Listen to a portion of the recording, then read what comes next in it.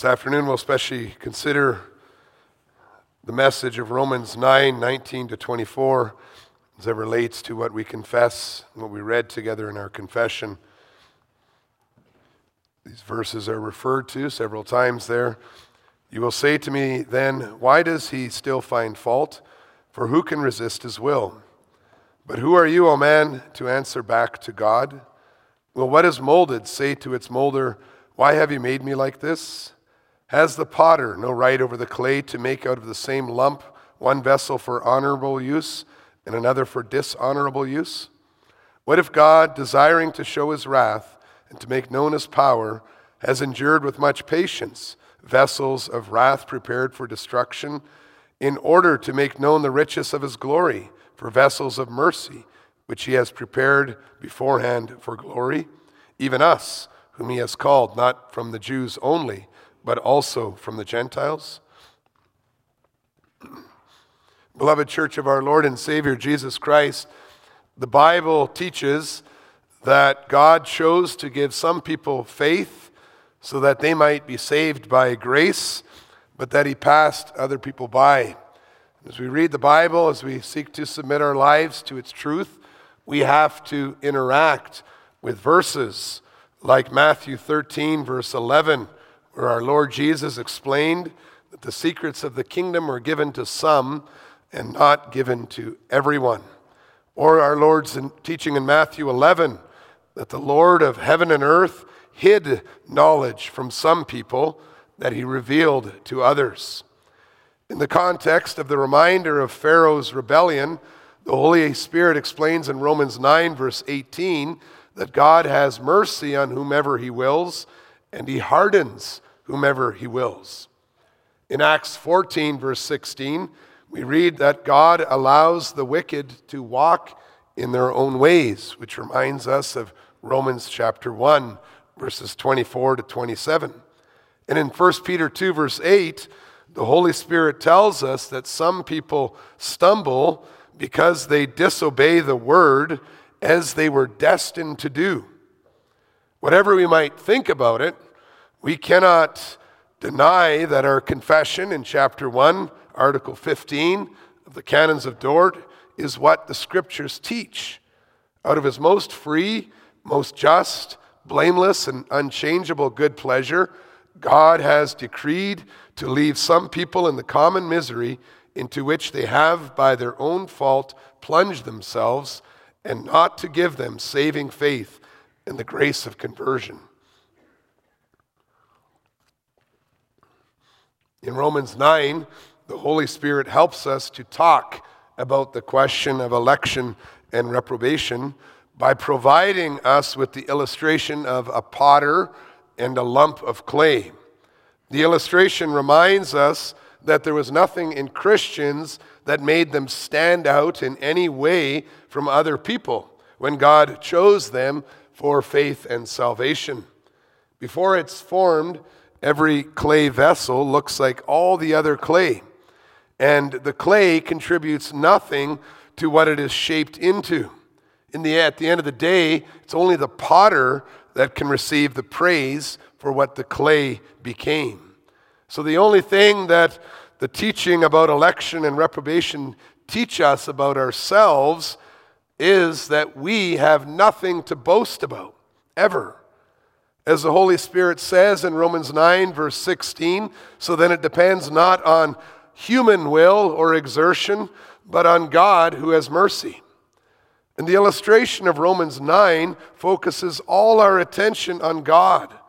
Although there are many things that we don't understand, the Holy Spirit teaches us that the things are the way they are because of God.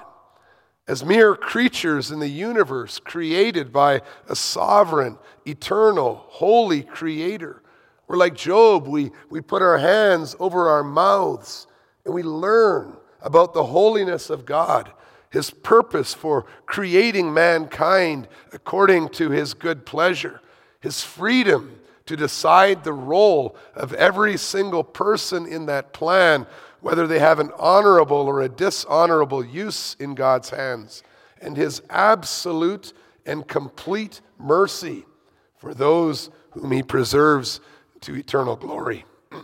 I preach to you this gospel under the theme, God is the potter and we are the clay.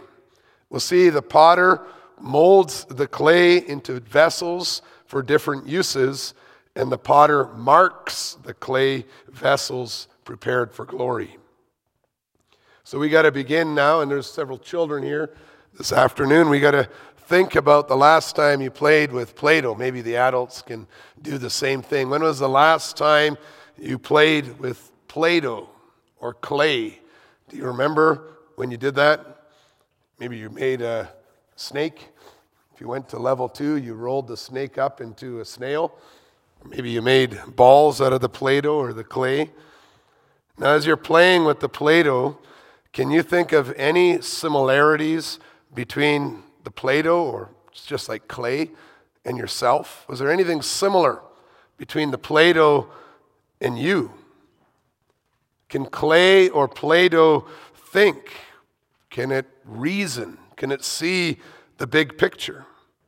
Is there any chance that your Play-Doh knows more about something than you do? Well, of course not, right? And that's the first thing we need to pay attention to in the comparison that Paul is using in Romans 9. There is a huge difference between people and Play-Doh or clay. The Apostle Paul compares the difference between people and Play-Doh to the difference between the holy God and all the people he created. The starting point in the comparison of the potter and the clay ought to be found in the absolute difference between the potter as a living, thinking, planning, purposeful being, and clay and Play-Doh.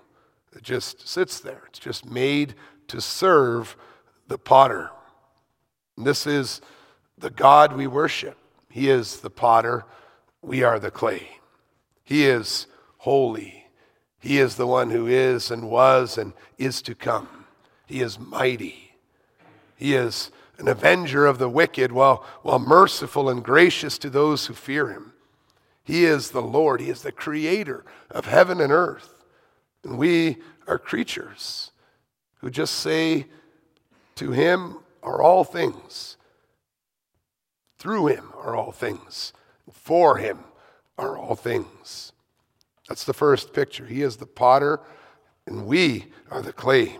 Now, as you imagine yourself sitting in front of the Play-Doh, the piece of clay, the second thing you should notice is your freedom as a child with Play-Doh in front of you, or as a potter, to make whatever you want. The person who makes stuff out of Play-Doh is called a molder or a potter. And if you are a potter, you can decide to make any number of things, and there's nothing the clay can do to stop you. You'd be free to make whatever you want with your own clay. You could leave it as a useless lump. You could shape it and prepare it for some use. You could make a vessel that only has a temporary function before it's destroyed, or you could make a masterpiece that will last a long time, revealing your skill and your love for making clay beautiful. And so whether the potter makes a toilet, or a skeet, a clay pigeon, or a wine carafe, or a sculpture for display in royal palaces, the potter is free to do what he wants with his clay. The clay has no say in what you make, never asks, why did you make me like that? The Holy Spirit reminds us that like a potter, God is free to make objects for whatever purpose, even objects for destruction if he wants to. Just like you're free to make skeets just to blow them out of the air with your shotgun. He's free to use nations as instruments in his hands to serve his purposes. Just like a commander in an army is free to appoint people to very high-risk tasks. And if a soldier obeys his commander without question because he knows his life is being given into a bigger cause, how much more will we accept an order that we received from the eternal God? God can do what he wants with his creation. And in fact, the Bible tells us God does do whatever he wants. And his revelation of what he does is a proclamation of his name. Now, the next thing we notice is that a potter can have any number of reasons for deciding to make the different vessels that he ends up making. And each of these reasons serves a purpose in his big plan, even if the clay is unable to see it. If you were a potter, you might decide to make some vessels for sale in the marketplace to make a profit. You might make other things to give as gifts to your friends, to build relationships, others to show the world what you're capable of doing, and still others you might use to set over torches and then smashed to surprise the enemy in battle. No matter what the clay may be molded into, its very existence serves the potter. The clay is always serving the potter because it's an expression of who he is and what he wants. In the same way that we know that every person on the face of the earth serves the purposes of our great and holy Creator. Although the clay may never understand the plans of the molder and why the potter chose some clay for honorable use and other clay for dishonorable uses, this lack of understanding on the clay's part doesn't mean the Creator doesn't have any reasons. In Romans 9, verse 22, we can see that Paul is helping us just to realize there may be reasons we don't even understand. Beginning with the question, what if? What if it's this? What if it's that? Paul gives several possible explanations for God's decision to have mercy on some and to harden others. Besides the fact that God's election and his reprobation displays his power so that his name might be proclaimed in all the earth, so that the people might say, God is holy, holy, way beyond us in everything, completely different than we are.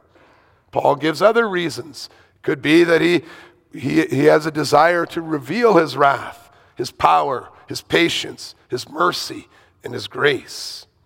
We may not understand, but God does. And that is enough information for anyone who knows the Lord, anyone who knows and trusts in his wisdom and his grace. And when curious, prying questions arise in our minds that perhaps even end up causing us to think less of God, or when anger and belligerence arise in our hearts and minds, and then you ask, like we read in Romans 9, verse 19, why does he still find fault? Or who can resist his will? Just remember the situation, the picture that Paul gives. There you are, you're sitting in front of a table, and there's a lump of clay or Play-Doh in front of you. And then tell yourself, I am the clay, and God is the potter. Who am I to answer back to God? And the final thing we can consider as we mold the dough or the clay in front of us is how much more useful clay is after we have molded it than it was before we touched it. Well, in the same way, when we look at our lives, when we see how the hand of God has shaped our lives to make us the people we are today, we're overjoyed at his handiwork. Our experience of God's hand in our life is an experience of his great grace and his mercy. God did not leave us in common misery, like a potter turning away from a lump of clay, but he took hold of us. He molded us. He shaped us. In fact, he continues to mold us, stretching and squeezing us with trials, passing us through the fire to prepare us for noble service in his kingdom. And if that were not enough, in order to help us in our struggle with doubts, in his grace, he also makes it clear that we have been prepared for glory. He marks clay vessels prepared for glory. We noticed in the confession that the confession is specifically speaking to people who may be afraid of the doctrine of reprobation. They read about election, they read about God not showing mercy to some, and they wonder about their own situation. They're maybe unable to be sure if they or their young children are a vessel prepared for destruction or for glory. Well, Article 16 reminds us that if we want to serve the Lord in our hearts, then we should not be afraid of the doctrine of reprobation. And our confession works this out by presenting several scenarios for our consideration. And it shows us that it's possible to see already now that we have been prepared for glory by the work that God is doing in our hearts. His grace to us is evident in our place in the covenant and in our heartfelt desire to serve him in life and in death. And so we can think of the scenarios that are presented in Article 16. If you have it in front of you, you can see that. The first one is the person who's unable to discern a living faith in Christ, an assured confidence of heart, peace of conscience, a zeal for childlike obedience, and a glorying in God through Christ. They look at their lives, they don't see signs of these things. But it continues to describe this scenario, and maybe it's your scenario, in your concern for your situation. The fact that these things bother you continue then to use the means that God has provided to give you these things. So you're there, you're not seeing a lot of it, but you're reading your Bible, you're praying to the Lord. You never stop going to the worship services. And when you look at your spiritual life, you feel kind of like an icy log, a log that cannot burn for the Lord. And you may wonder if you are among the elect of God. Well, our confession comforts you, comforts us, by pointing out that because you continue to rely on God to strengthen your faith and bring you near to him, you do not need to fear the teaching of reprobation. Even though it may appear to you that nothing is happening in your heart, you must take comfort in the fact that you are in the place where God changes hearts. Although you are like an icy log, you are resting on the roaring fire of God's Spirit and his word.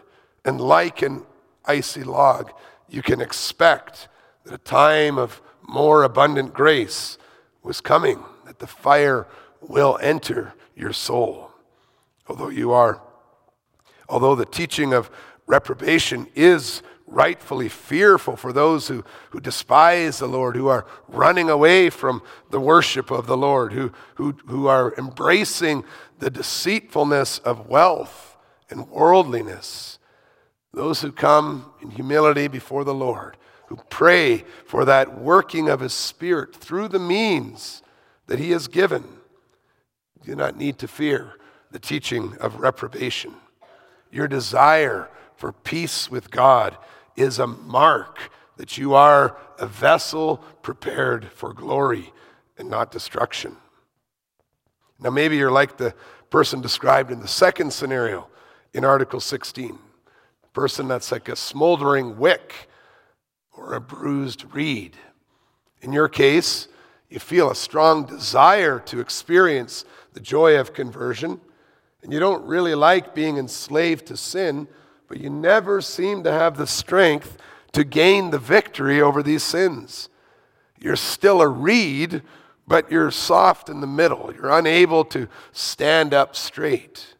You're still a wick producing some heat, but it's just a tiny ember with smoke rather than a burning flame. You want to worship the Lord in your heart because you believe in God and you believe in the saving work of Jesus Christ, but it's very difficult to be consistent. You find you keep falling, you keep stumbling. In such a case, your heart's desire is evidence of God's work in your heart. And if you see signs of God's transforming power, even if it's only in what you desire, we confess that we do not need to fear the teaching of reprobation or give up. You could trust that God is working in your heart through His Word and Spirit to fan that desire into a flame. Be assured that people who want to serve the Lord, who are doing something about it, yes, any piece of clay that wants to serve the Lord will not be thrown out. God is not shutting the door in the face of anyone who's turning their face to Him, even pleading for mercy. Your God-word focus is evidence of the potter's hand in your life, his desire for you to spend eternity with Him. Let us not lose heart when we pass through spiritually cold times, but face our lives with a new resolve to let God work in us by His Word and Spirit. The third scenario that our confession touches on is the case of a child of believers who dies in infancy. A baby dying in the womb, or a person dying while still being very young, whether physically or mentally, does not have the opportunity to show evidence of faith as a fruit of election. And since just being a part of the covenant is not a guarantee of election, believing parents of children who die in infancy may wonder whether or not they will see their children in heaven. The pastoral response of the church is that since children of believers are born in the church and remain directly connected to members of the body of Christ, the head, they are also included with their parents in the grace of God that is promised in the covenant and often symbolized with the sacrament of baptism. Although they have not even had a chance to give evidence of their faithful response, they have also not had the opportunity to reject the promises that they share in together with their parents. Having been born in the place of salvation through Christ, in the church as part of Christ's body through their parents, we can be sure that such children also share in God's grace. You see, we're all saved by grace alone and not by works. And we see that so clearly in this comforting aspect of our confession. It's not as if children who die in infancy are treated any differently by God than other covenant children who, by the grace of God, do come to the point of professing their faith in Jesus Christ. And then we look at it, we see that children of believers who die in infancy are spared the trials of life on earth, but they will not miss on the salvation that Christ Jesus has obtained for believers. God would never take children of believers out of this life in their infancy if they were not also elect. And so the doctrine of reprobation should not make believing parents afraid. And so we see it's all God's grace, not the works of men in any way. The only ones who reject the Lord, who turn away, are wanting to turn away from the Lord. They don't want to live a holy and humble life in service to the Creator of heaven and earth because the desires to persist in sin is stronger. And we look at ourselves and we see how this confession calls us to humble ourselves before God. to embrace Jesus Christ as our Savior and our Lord, and to continue to use the means that God has given to help us to serve, to grow near to Him, the preaching, the sacraments, and the discipline, the spiritual worship of the church. And so we end where we began, giving all the glory to God. He is wise. He is just. He is holy. He is compassionate. What a privilege it is to be clay that has been molded by His hands so that we might be useful in His kingdom, a pleasure for Him to have at His side. We praise the Lord. Amen. We'll now sing together of the compassion of our Father, compassion of a father to his children. Psalm 103, stanzas 4 and 5, standing if you're able to stand.